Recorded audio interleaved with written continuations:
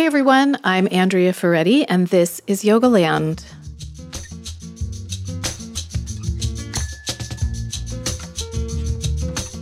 Hi, Jason. Hi, Andrea. How are you? I'm pretty good. Good. Yeah. Good. We did a webinar the other day, and we thought it was so nice we'd do it twice. Yeah, and the topic of the webinar is yoga teacher training as self-transformation. But I also want to put it out there. I was kind of thinking about this for just our general listenership, many of which have done as many trainings as they ever want to do. But I think that this is a really good topic for two reasons, even if you're not considering training, which is number one. I think you can look back on the trainings you've done fondly with our conversation and kind of take yourself back to that time and place. When I'm teaching trainings, I often reflect on the very long training that I did with Rodney and company, and it takes me to a nice place. It's nice to remember. I think the second thing is so many of the teachers that are listening are probably teaching their own teacher trainings. So these are some things to keep in mind when you're working with a new group. Of course, if you haven't done a training or you want to do more, I would love to have you do them with me. But I really do think that this topic is really, really good for all sorts of people. Yeah, I think we're doing it again on the podcast because we just actually really enjoyed doing it and felt like it was a good reminder, like you said, of the things that we experience when we go deeper into learning about yoga and deeper into the practice. Yeah. So just to put a clear point on things, though, before we go any further, you are starting your online 200-hour training cohort on October 24th, and it's on sale now. And yes.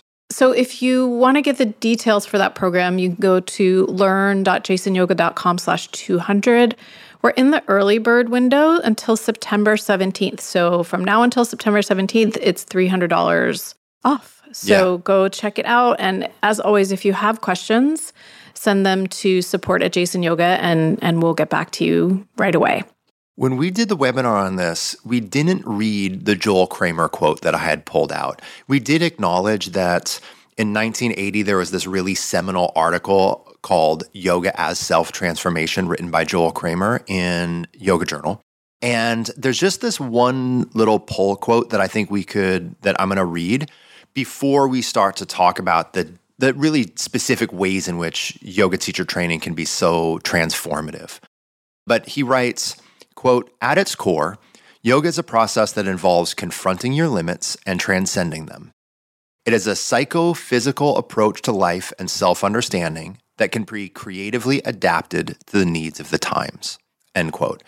And I just felt like this is the original kind of concept of yoga as self-transformation written in this article was about, just your yoga practice. But keeping that quote in mind, I think it also is a really relevant process for becoming a teacher and doing trainings. We were talking about how this article, both of us in our separate teacher trainings, had the Xeroxed copy of this article, in the binder of our original teacher trainings, and whether or not you also had the original Xeroxed article, for sure, your teachers or your teachers' teachers have been influenced by this article. Yeah, for sure. It really is. It encompasses, I would say, late 20th century yoga and the approach. Yeah. Before we get into the physical and the mental layers or kind of points that we want to go through about how teacher training can be so transformative, I want to throw one more thing out, and then we can go into those, which is that so many people that join teacher training programs join them because they love yoga, not just because they're interested in career training. And this has been something that's always been interesting to me. I would say, I don't know the exact number, but I would say about half to slightly over half of the students that join trainings very explicitly want to be teachers, or at least want to be teachers part-time. But somewhere between, 30 and 50% of every training I've ever taught, about 30 to 50% of the students, they just want to learn more. And they want to learn more in a structured and cohesive environment. And for so many people, yoga is just the place where they feel grounded, they feel comforted, they feel inspired. And just to be honest, it's just a place that they want to spend more time. Yeah. And so for so many people that are considering doing a training, you don't have to necessarily want to be a yoga teacher or a full-time yoga teacher. This might be just an environment where you feel really passionate about the subject and the practice, and you want to join it. And to me, this is almost this first transformational step, which is committing yourself and immersing yourself into something that you really love and that you really care about and that you want to learn more about and you want to grow. Yoga is so impactful for so many of us. So wanting to soak yourself a little bit more deeper into that subject matter is a big transformation in and of itself. Yeah. Yeah. It's a big first step. And as you said, I mean, I was a person that thought I would teach after I did teacher training, but I wasn't sure. And I did teach part-time and I dabbled. So ultimately, I didn't become a yoga teacher, but it definitely set me on the path of like my life's work and my life's purpose. So you kind of never know where it's going to lead you either. Yeah. Okay, so I'm going to kind of prompt us through these points. And there are 6 of them, correct? Yes. Okay, so we're going to start with the physical aspects. And the first one is you refine your techniques and deepen your personal practice. Yeah, I think this is, I'm going to give an example, okay? And I've given this example in other contexts, especially in trainings. But I want you to imagine that you read a book, or even just like imagine you read a chapter of a book, like 40 pages of a book. But imagine you read every single page, but not in order. You could still probably learn something. You could still make out something, and maybe you had some amazing sentences here and there. But because it's not in a cohesive, organized, linear progression, you're not going to really understand or enjoy it nearly as much as if you read that entire chapter in order. And so I think about this when it comes to trainings. When you're taking random classes, whether it's in-person drop-in classes or online classes or a combination, you're having hopefully really good segments of time. Like you're having a great 20-minute practice or 60-minute practice or 90-minute practice. But most of the time, our practices are not curriculum-based. And so essentially what's happening as a student is you're reading many individual like good pages, right? But when you do a training, you get to actually do 200 hours in a structured, linear, progressive order from beginning to middle to end.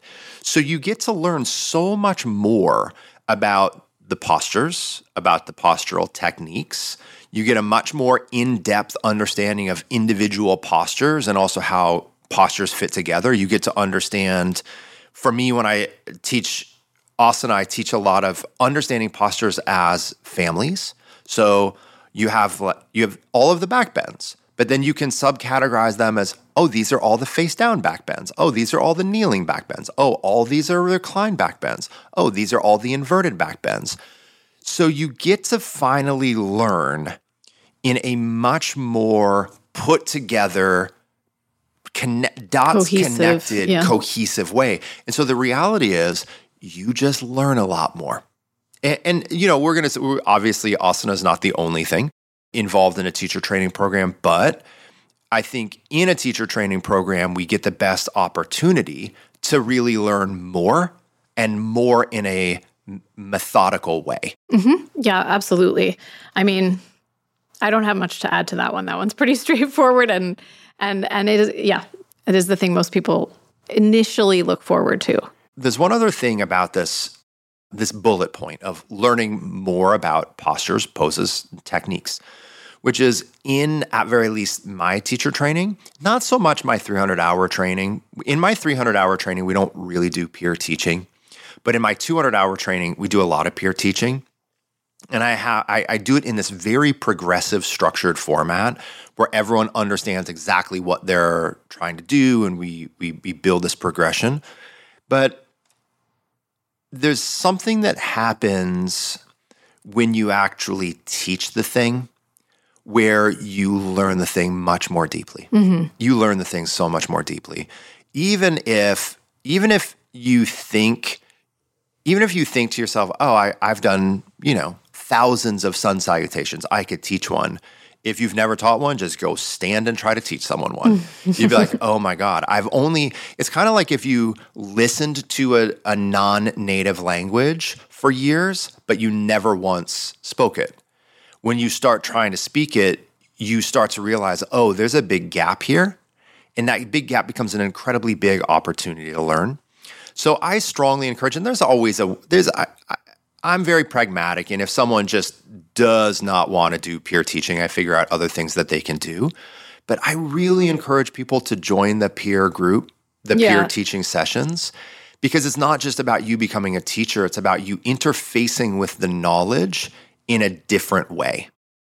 I just want to add that you encourage people to do the peer teaching, and you do it in small breakout room groups, and you give them very structured things to say and very structured ways to offer feedback. So it's not just like a personal... It is not a free-for-all. Personal free-for-all feedback. So you have like really good guardrails and parameters that I wish I had had when I did a teacher training. I think maybe I would have ended up teaching a little bit more had I had those.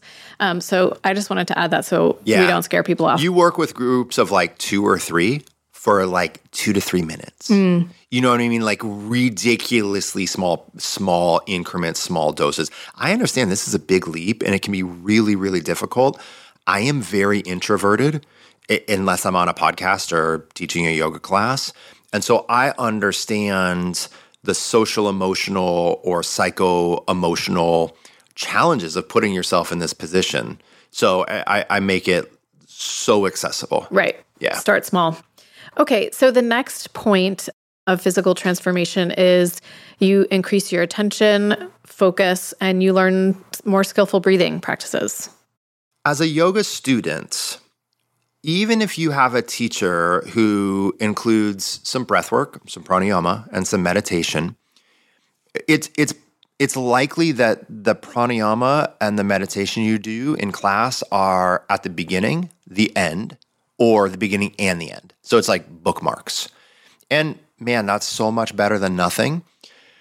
But in a training, outside of a training, unless you also have a very developed, dedicated sitting practice, in just normal yoga classes, it can be very difficult to have a dedicated, longer meditation period and pranayama period or a restorative period.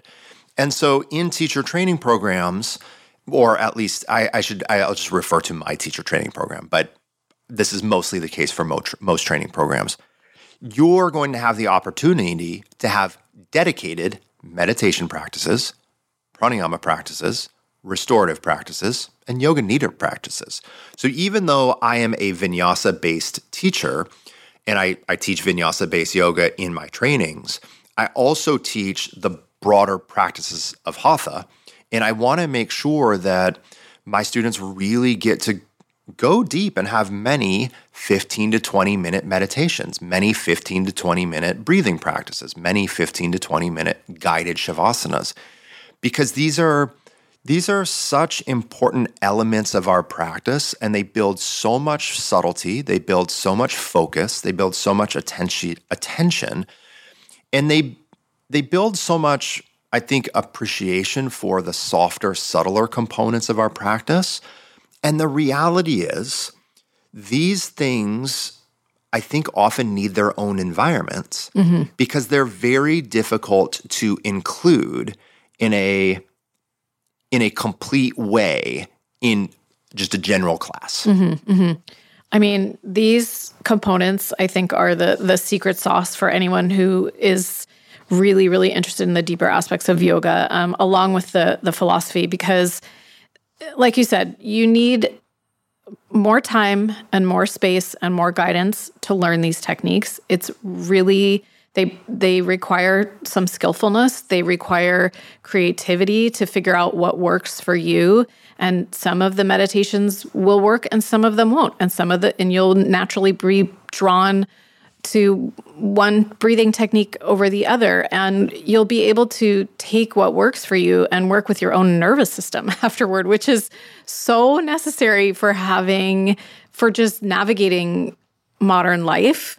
And it's so healthy for us to have these tools. Yeah, and I'll be the first person to say, look, if you study with me on Glow or in any other context, I talk a lot about active practices, strength, length, end range engagement, isometric strength, passive range of motion, and I value all of these things. Also, from a physical, mental, and emotional place, these yoga practices are rooted in the cultivation of quietness and stillness. They just are. And yes, am I trying to communicate that in a 30-minute drop-in class? Yeah, I am. But it's actually harder to teach subtle things. And I feel like subtle things and things that really facilitate this quietness, they need their own practice. They need their own time. And it's really difficult. I think this is something that hopefully all the existing yoga teachers out there, we can have a moment of compassion and empathy for each other. It's really difficult because we always feel like, as a teacher, we're trying to get a little bit of everything in, right? And that's fine. I'm very functional and pragmatic. But when we try to make 8 minutes to, transform your life and do every yoga pose ever and learn everything there is to know, it's inevitable that some of the quieter things, they either get pushed to the side or they're so brief they don't have time to develop. And it takes time to develop a quiet practice. And that's where I think that really having dedicated time towards those ends is really important, even if that isn't your first impulse. Even if your first impulse is, I want to do more and bigger and harder. I understand that, and that exists in trainings. But when we're advancing in a practice, in a yoga practice, we are also advancing in the direction of subtlety and quietness. Yeah. Absolutely. That's well said. Okay, the next point is you'll develop a deeper appreciation for embodiment.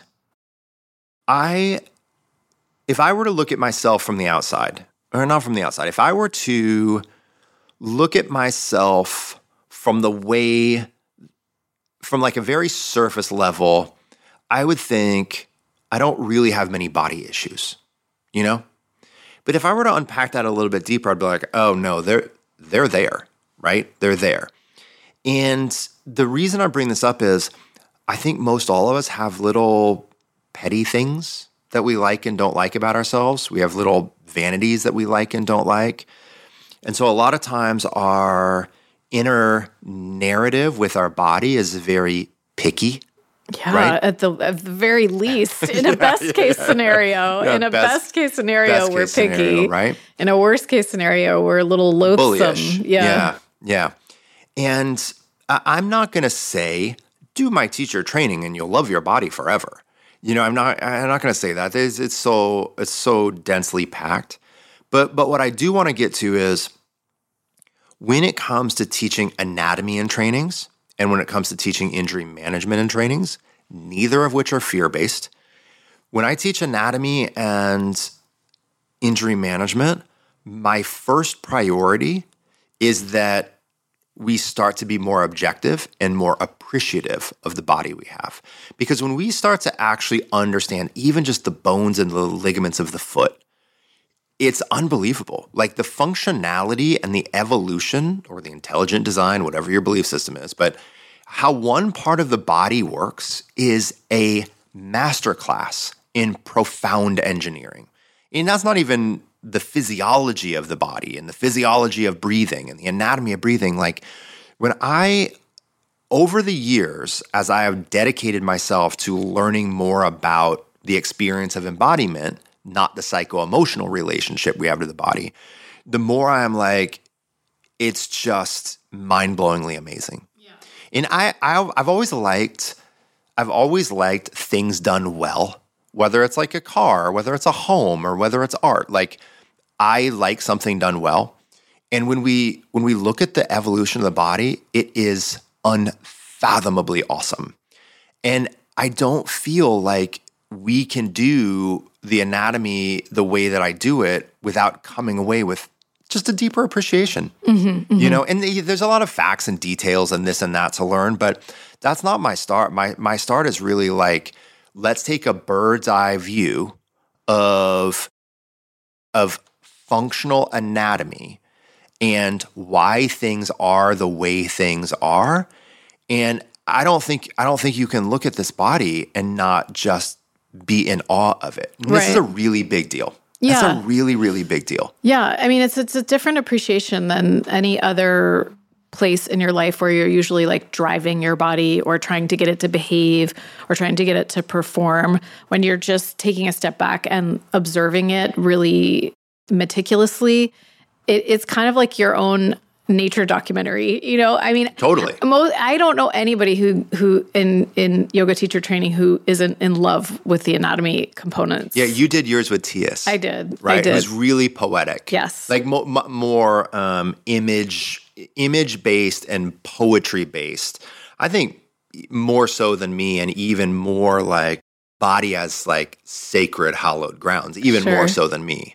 He's an artist and a scientist, sort of all wrapped up. But I think regardless, just like I said, it's like looking under the hood and being like, oh, okay, I'm not even identifying like this is how my body looks in this moment. Yeah. I'm looking at how it feels and how it functions.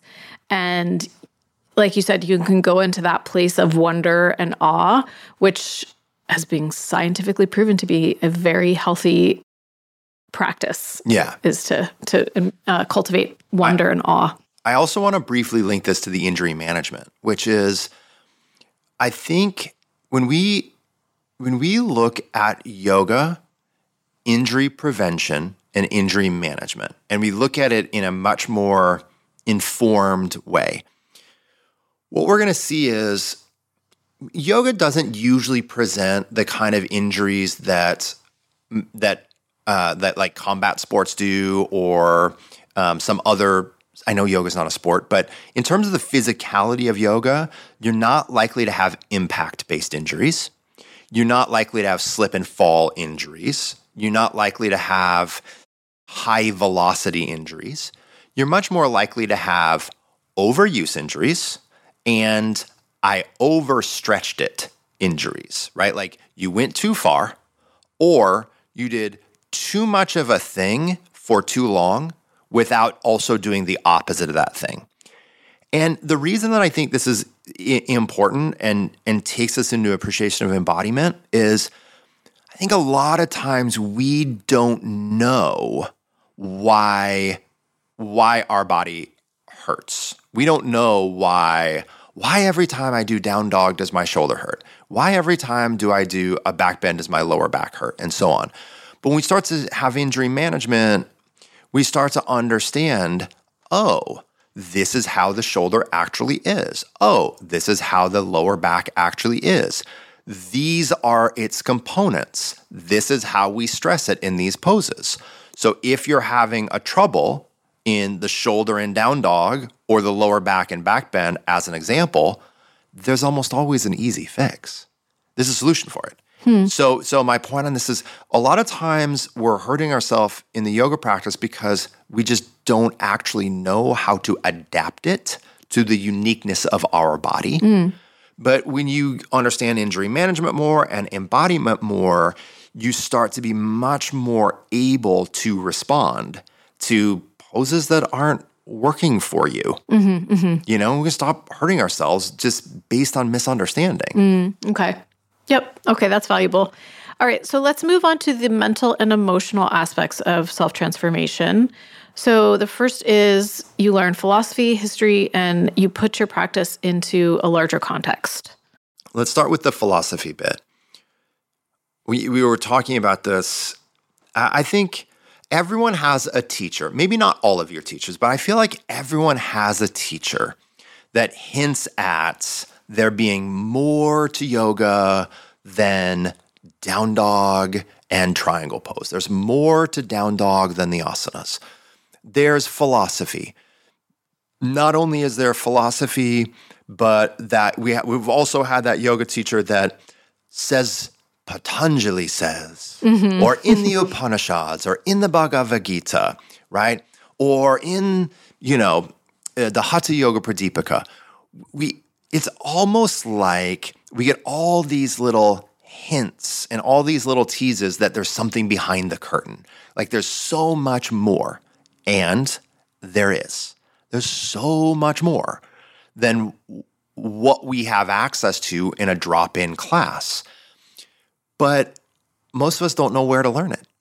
And like you could pick up a good book on yoga and that's a start, but there is so much to yoga philosophies. There are so many different layers to and different philosophical belief systems and paradigms within the broader banner of yoga. There's so much to learn, but it's really far and few between where we can find a place to learn all this yoga philosophy.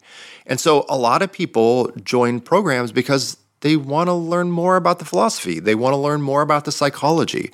They want to learn more about the history. We get this tease of Ganesha, or we get this tease of Hanuman, or we get this tease of, this pose is 4 billion light years old, right? But the point on this is, in these classes, we know there's more to learn, but there aren't many places to learn yoga philosophy, yoga history, and yoga contextualization outside of a training course. And so in a training course, we get to see, there are so many more ingredients to this buffet. It's kind of like you paid for a buffet and then you just found out there was another room. Like there's a whole nother room that you can have access to here. And this is the place where we get to learn it and really appreciate the wisdom and the guidance that these traditions can provide us. Yeah, and I think it's really important to have, or for most of us mere mortals, it's vital to have an interpreter. Yeah. Someone who has, learned it from someone else and has processed it and lived it and can apply it in a way that's relevant. So if you were to just read through all of these things on your own, I was saying in the webinar, it's a little bit like just reading Shakespeare. Like you can glean parts of it, but it's so much more helpful to learn Shakespeare with other people and with some guidance, or to go and to watch people perform it who know it and understand the pacing, iambic pentameter, and all that stuff. So so having guidance is key for putting it all together. Yeah, and 2 more tiny little bits on this, a bit about the history. If we're going to be a teacher of a subject, we have to, even if as a yoga teacher, you never say anything in any class ever about the history of yoga. If you're going to teach a thing and you're really passionate about a thing, it's really helpful to know a little bit more about the origins of that thing. Mm-hmm. I would say, especially in a modern context in which so many of us are modern Westerners learning from an ancient Eastern subject, right? And I think it's our responsibility to understand much more about the origins and the roots of these tradition, which, FYI, they're fascinating. Mm-hmm. Like just historically and intellectually, like this is really fascinating material. And then the last little bit is context. What I mean by this is I am a very modern teacher. I'm a very modern practitioner. I believe in the evolution of technique, and I am not sectarian, and I believe in cross-pollination. All of that being said, I think it feels really important to me to know that I am a practitioner of something that has been practiced for a very long time. It's valuable for me to feel like I am doing something that has a legacy behind it, right?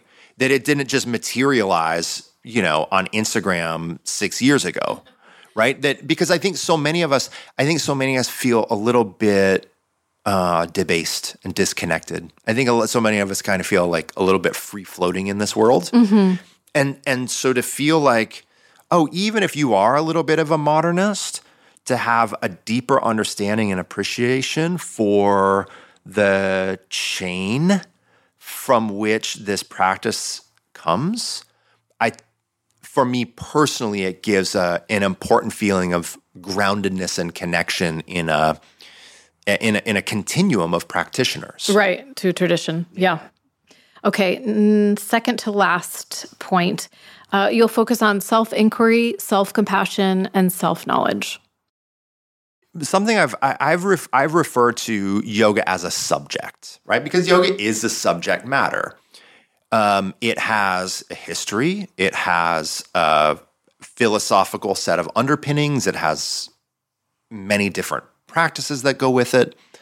But all of those things being said, the real subject of the yoga practice is the person doing the practice. Like the real practitioner or the real subject is you. So as a yoga student, I think we kind of get this understanding that we're listening, that we're paying attention to the sensations of our body, we're paying attention to the sensation of breathing, we're trying to understand our habits, our reactions, our responses, we're trying to understand that movie that's playing inside of our head.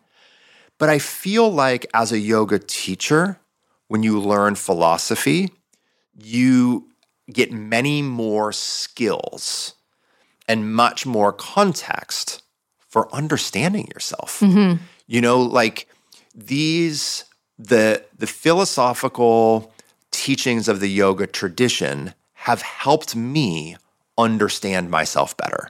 They've helped me with self-study. They've helped me understand myself more.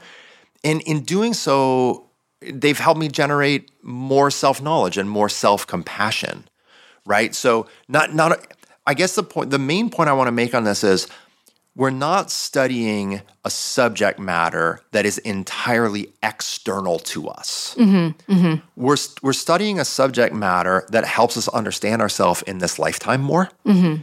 And I can't think of a more important thing to do, personally. Yeah.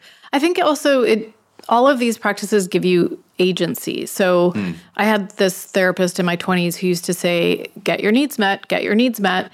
And I was young enough that I couldn't even unpack what he meant. I was like, what do you mean? I don't know what my needs are.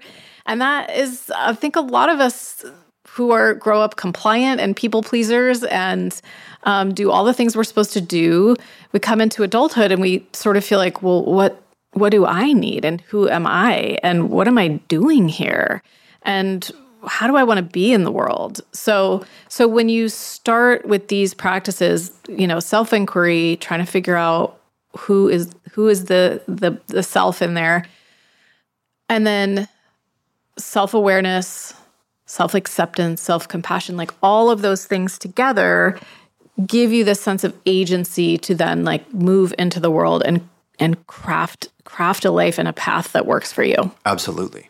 Okay, and then our last point here is you will develop new skills and stretch your limits. Being an adult, I was thinking about this the other day. Being an adult for me is mostly easier than being a kid for me. Being a kid for me was hard Me because I was always this very introspective, kind of awkward person. And it's not like I had a bad childhood. I had a good childhood. But internally, I've gotten happier as I've gotten older because I've understood myself better and I'm better at managing the complexity of who I am. Now, all of that being said, as an adult, it's easy to stop learning.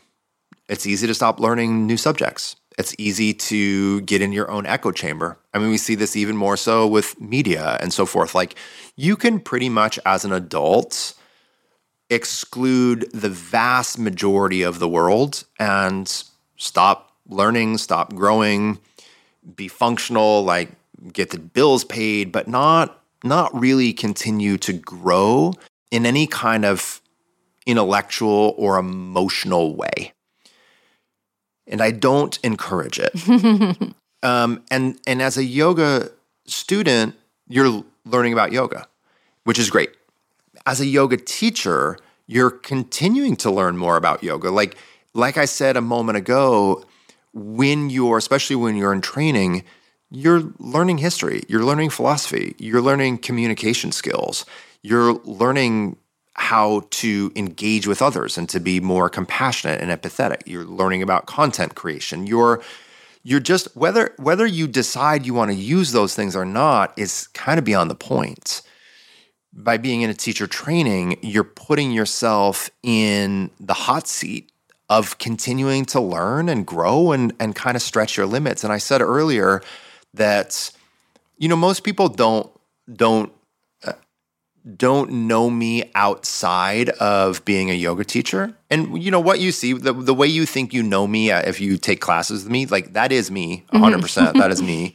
But in terms of my personality, if I'm in a group and I have a role, I can rise to that role and do it. But if I'm in a group and I don't have a role, I can blend into the paint on the wall better than anyone. I am unbelievably introverted unless I'm doing my job. But before I became a yoga teacher, I had no environment in which I had this extroversion. I had no environment in which I could kind of step into a little bit more of the light, right? Mm-hmm. And so there are whole aspects of me and my personality that I didn't know existed and certainly had no opportunity to show themselves before I became a teacher, right? And so this is just one example.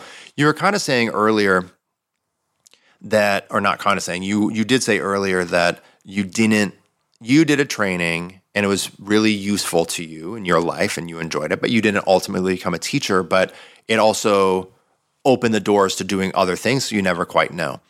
And that's kind of where I'm going with this is you never quite know where life will take you, especially when you keep opening doors. Yeah, that's really true. That's really true. And if you don't, man, life, it just gets as an adult, it can be very stuck. Mm-hmm. Yeah. Very, very stuck. Yeah, you have to keep practicing putting yourself in situations where you might be a little bit uncomfortable, but you're moving toward growth. And you have to keep practicing being okay with being uncomfortable in order to do that. Otherwise, like you said, your world can get very, very small. Yeah. And that smallness usually is not optimal for human flourishing and happiness and connection and contentment. So I'm with you. Yeah. Okay. Well, do you want to wrap us up here? Yeah, I will just say again, for those of you that have no interest in training, who are just students and who are happy being a yoga practitioner, I'm certain there's some things in this conversation where, hopefully it'll inspire you, even if it's not a training, to learn and grow in a different way. You know what I mean? Like, if there's something in the back of your mind, like, oh, I really love cooking and I'm going to take a cooking class, like, do something if it is a reasonable thing in your life to help you continue to grow and expand the dimensions of who you are. Those of you that are already teachers who don't have any interest in coming back and doing any additional training, hopefully you can, if you teach your own trainings, pass on some of this wisdom, pass on your own, but also pass on some of this. And hopefully this gives you some opportunity to reminisce at least about the best parts of the training. And then for those of you that are thinking that you want to learn more about the subject of yoga by doing a training, whether you want to teach or not, I think this is a really good opportunity for you. And then those of you that do think that you want it as career training, it's also an exceptional opportunity for you. So I'll leave it at that. Okay. All right. Thanks so much, Jason. If you are listening out there and you would like more information about Jason's upcoming 200-hour teacher training, you can go to learn.jasonyoga.com/200. If you want to just be in touch with us and get our regular newsletters, you can hop on our list at jasonyoga.com/newsletter. We so appreciate your listening and your reviews and ratings. We see all of them. They really help the podcast so much. So thanks in advance for doing that. And until next week, enjoy your practice.